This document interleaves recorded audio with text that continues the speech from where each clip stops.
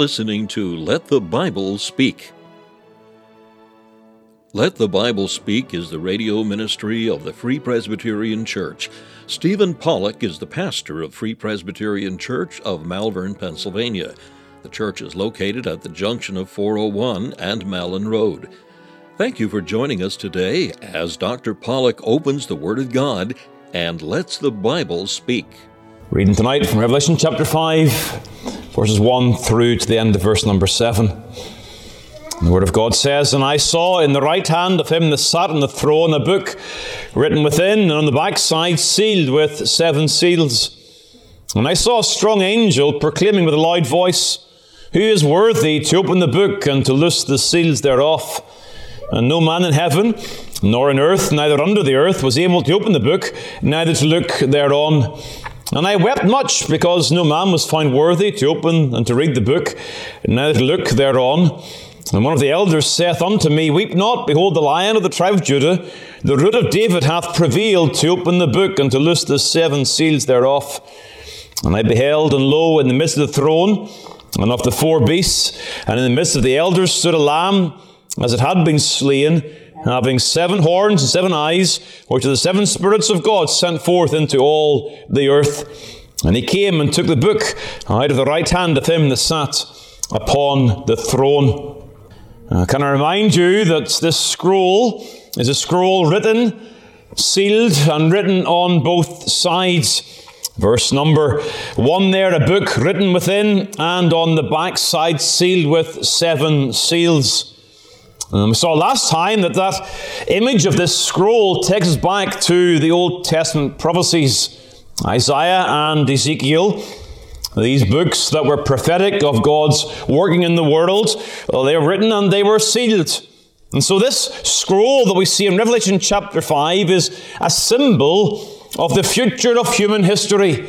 It speaks of the plans and the purposes of God, including the judgment of the wicked and the completion of Christ's kingdom. The scroll is the very plan of God for the history of humanity. Hendrickson, the commentator, says this: the meaning is this: the closed scroll indicates the plan of God unrevealed and unexecuted. If that scroll remains sealed, God's purposes are not realized, His plan is not carried out. To open the scroll by breaking the seals means not merely to reveal, but to carry out God's plan. So the one who was to open this book and to break the seals was the one who would then ensure the unfolding of God's future plans for human history. Hence we therefore understand John's response to the unsuccessful search for a man to take the book and break the seals. John verse 4 says, I wept much, because no man was found worthy to open and to read the book, neither to look thereon. We see in John's weeping here the Christian's burden for the will of God to be executed. Understanding by faith that God's will is good, the believer has the burden that God's will be done in the establishment of His kingdom and in the judgment of the wicked. And so John weeps much, because no man was found worthy, and yet all is not lost. Verse number 5, one of the elders saith unto me, Weep not. Behold. John is encouraged to look and to see what he sees in the vision. And what he sees in the vision will remove the tears from his eyes and cause him profound joy and worship at the sight that is revealed unto him. So what does he see? Or should I say, who does he see? Well, he sees the Lord, of course. He sees, behold, verse number 5, the Lion of the tribe of Judah, the Root of David, hath prevailed to open the book and to loose the seals thereof. He sees a lion connected to Judah and to David, speaking of the power and the reign of this one upon the throne. And yet as he sees the Lamb, he hears the command, verse number 5, Behold. Then in verse number 6, And I beheld, and what does he see? Not a lion, but a lamb. He's told to behold the lion, and as he looks in obedience to that command, verse number 6, he sees on the midst of the throne and the 4 beasts, in the midst of the elders stood a lamb as it had been slain. Having been told to behold the power and the reign and the majesty of the one upon the throne, he looks and he sees Christ in his passion and in his sufferings, the Lamb as it had been slain. Now we know enough. We know enough of the Word of God to see Christ here, to see Jesus as the Christ, the Lion of Judah and the Lamb of God. It is a reminder to us and to all, outside of Christ there is no hope. No hope for human history, no hope for redemption, no hope for God's will being executed, but in Christ all of these things are safe and secure. He is worthy to take the book and to open the seals thereof. And so verse number 7, it says that, and he came and took the book out of the right hand of him that sat upon the throne. And so having noticed John's response to the unsuccessful search, we then have the joy of seeing the successful man, the worthy man, Christ, the one who is worthy and the one who's able to guarantee the purposes of God in human history. And so as we behold the Lamb and behold the Lion, there are some things I want to point out to you to help us understand these things. First of all, please note that the Scriptures predict this worthy man. The Scriptures predict the worthy man. Now we know, we understand the Word of God. We've read the Gospels. We understand the connection with David. We understand the connection with the Lamb that John announces, behold, the Lamb of God. We understand all those things. And so we see Christ here. But the language that is used here in verses 5 and 6 is language that is drawn from the Old Testament. The Lion of the tribe of Judah takes us back to the last words of Jacob regarding his sons in Genesis chapter 49. You should turn back there. Genesis chapter 49, we have the account of the blessing of the sons of Jacob as his death approaches. He gathers his sons together, verse number 1, gather yourselves together that I may tell you what shall befall you in the last days. And when he comes to Judah, verse number 8, Judah, thou art he whom thy brethren shall praise. Thy hand shall be the neck of thine enemies. Thy father's children shall bow down before thee. Judah is a lion's whelp. From the prey, my son, thou art gone up. He stooped down, he couched as a lion, and as an old lion, who shall rouse him up? And then verse number 10, the scepter shall not depart from Judah, nor a lawgiver from between his feet, until Shiloh come, and unto him shall the gathering of the people be. Here we see that the kingdom of Israel is to belong to a king from the tribe of Judah. Though Judah is not the firstborn, yet it is from Judah's line that the king is to come. And so you see the reference to the lion there, verse number 9. Judah is a lion's whelp, this animal, the king of the animals. Again, the connection of the metaphor with Judah as the tribe from which the king will come. And then you see verse number 10, this intriguing reference, the scepter not departing from Judah.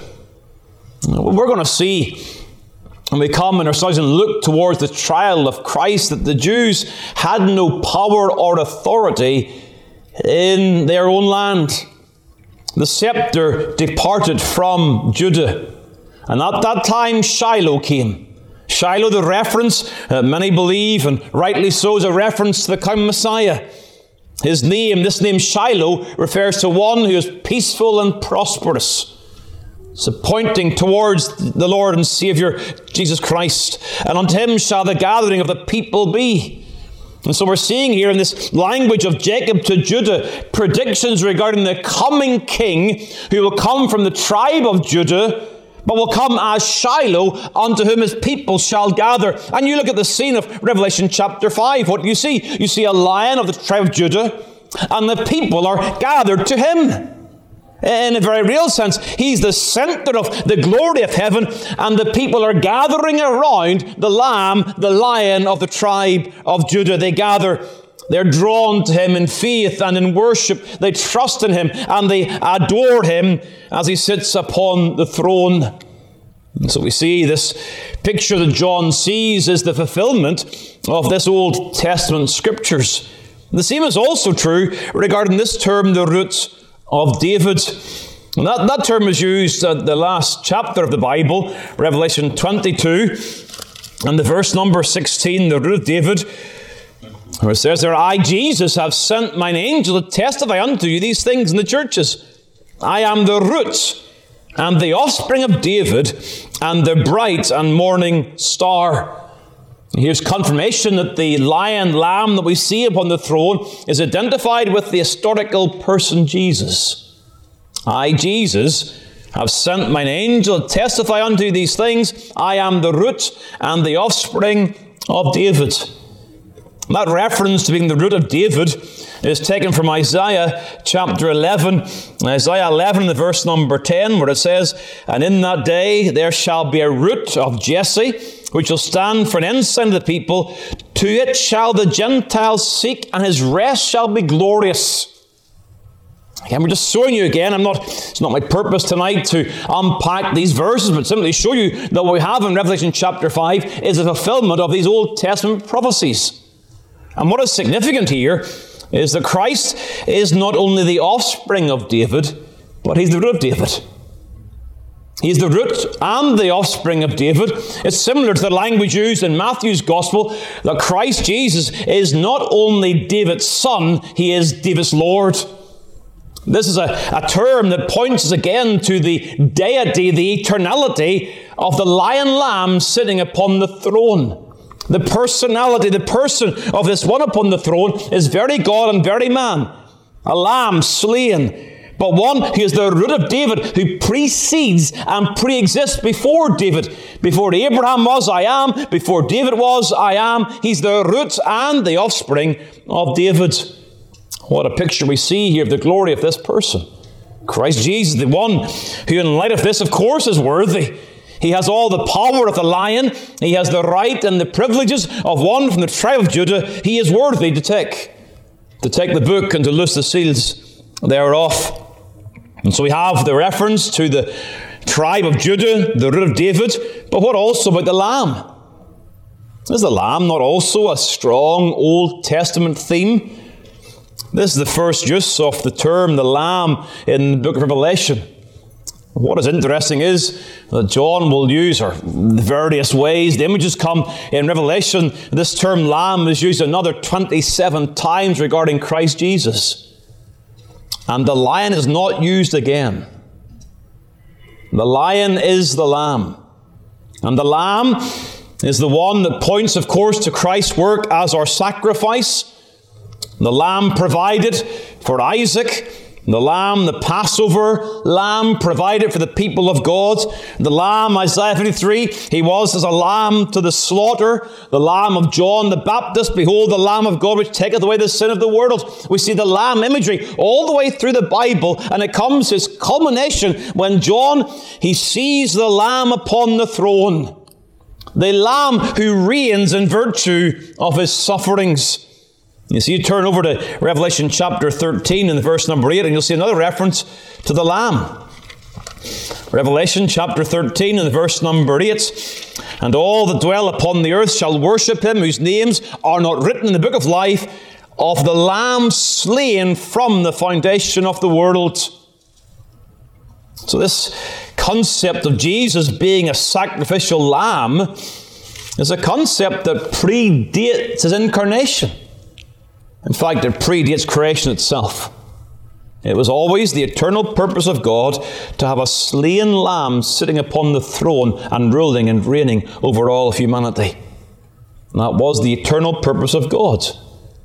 And so when you see this imagery, why do I emphasize the importance of the Old Testament pictures and types here? Well, because Jesus, the one who fulfills all these, is the one who is, of course, the only Messiah. The only Redeemer, the only promised servant of Jehovah. And he performed all that was required to be the Savior. He fulfills all the types, but he does all that was required of one to be Messiah. He has prevailed. He is worthy. We'll come to that in number 2. But it's also worth noting that when you see the scene here, no man in heaven or on earth able to open the book, nor look thereon, John weeping because no man was found worthy. As you read that scene, you should understand there was not any possibility of God's eternal purposes not being accomplished. This lamb was slain before the foundation of the world. The lamb was predicted through the Scriptures, prepared of God for this function. Oh yes, from human perspective, we wonder, how will God's will be done? But from God's perspective, there's never any doubt that His will be accomplished and that He will indeed bring about His glory, and for His pleasure all things are and were created. And we see again the sovereignty of God and His power to do all of His will. The lamb slain and prepared before the foundation of the world.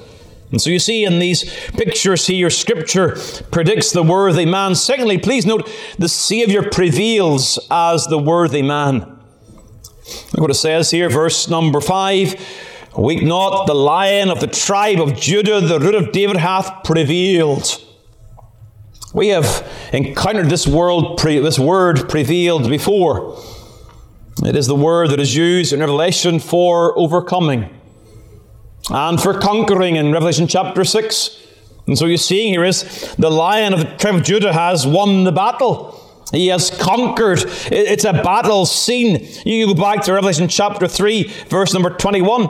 To him that overcometh will I grant to sit with me in my throne, even as I also overcame. Same word.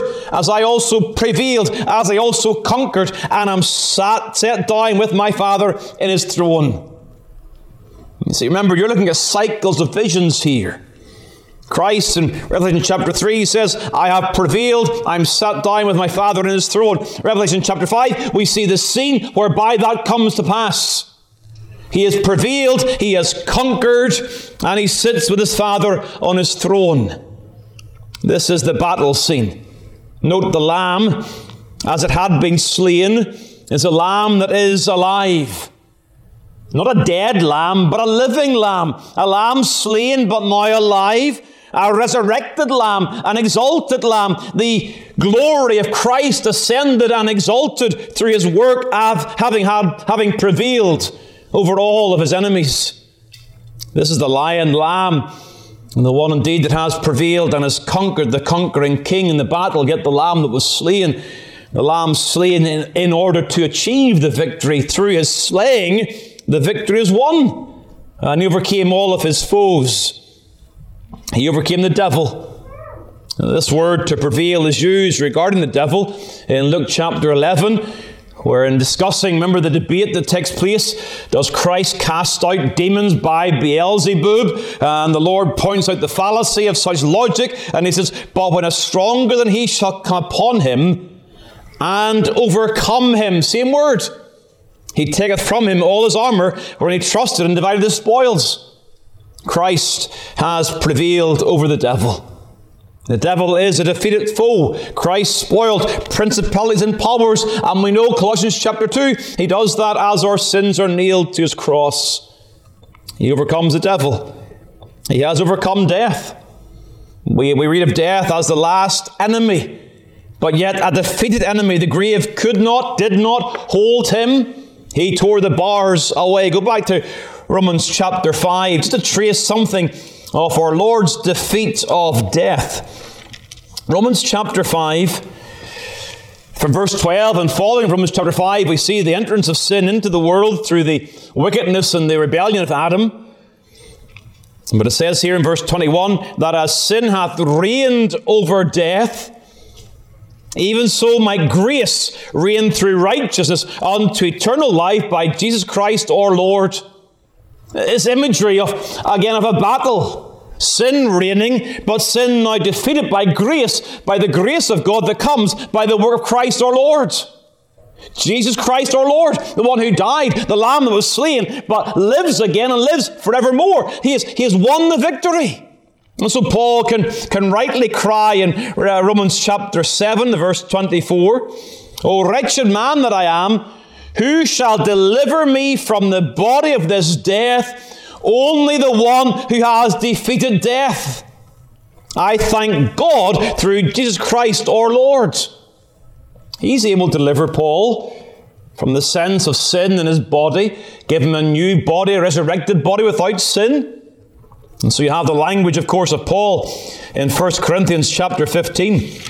The language we know very, very well at the end of chapter 15. O death, where is thy sting? O grave, where is thy victory? The sting of death is sin, and the strength of sin is the law. But thanks be to God, which giveth us the victory through our Lord Jesus Christ. And the sense is, we share in Christ's victory. It's not that we have a victory apart from Christ. We have a victory because He is the conquering victor over death.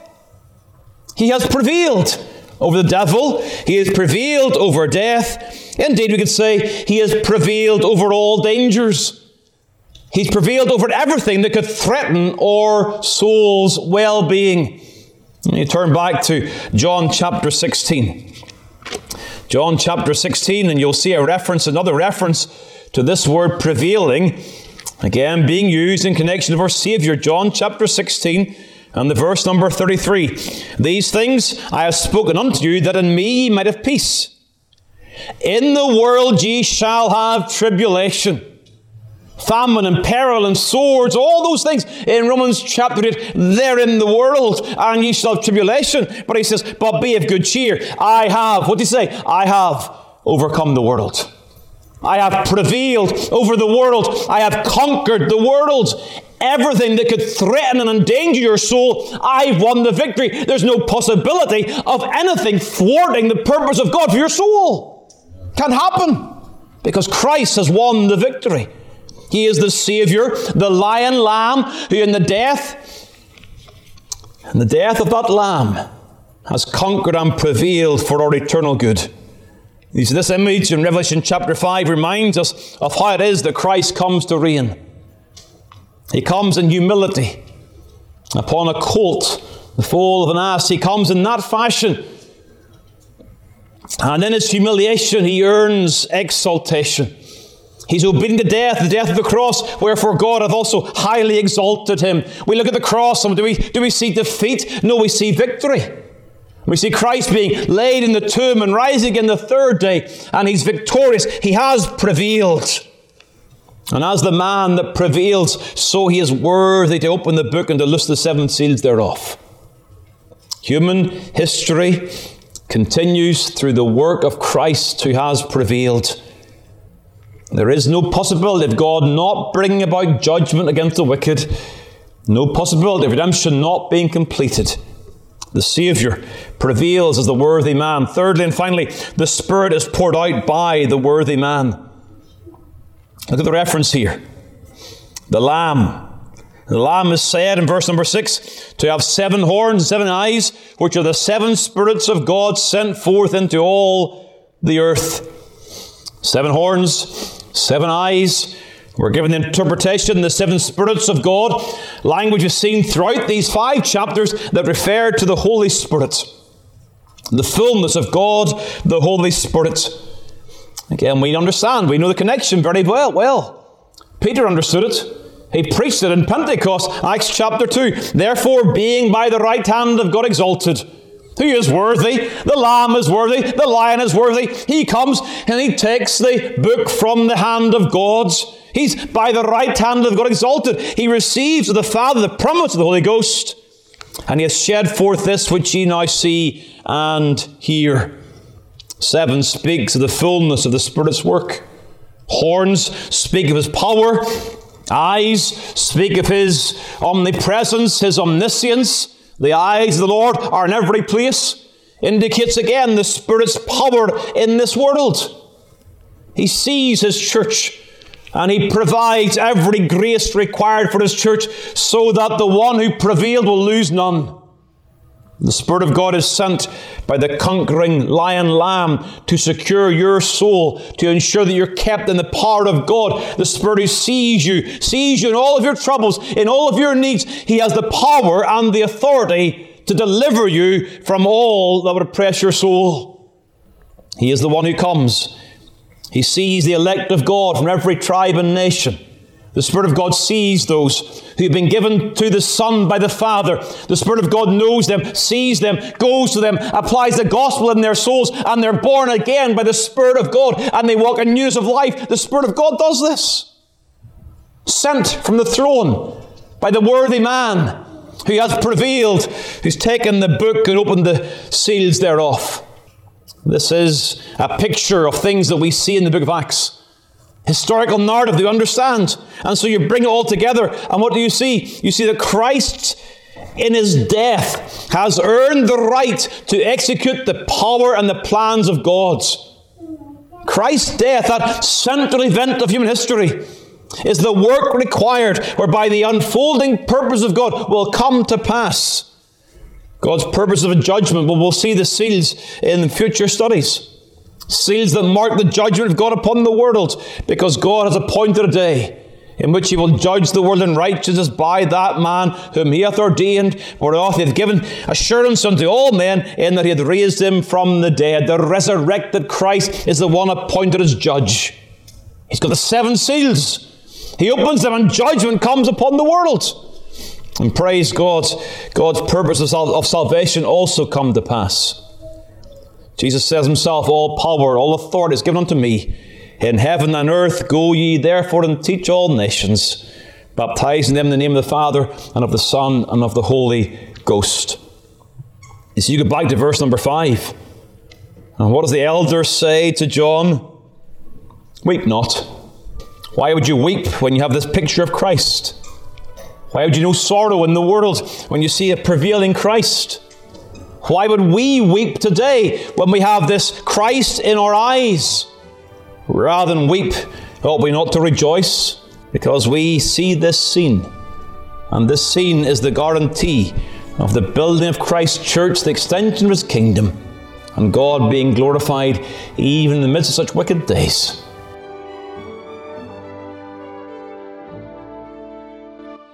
Thank you for taking the time to listen to this episode of Let the Bible Speak from Malvern Free Presbyterian Church.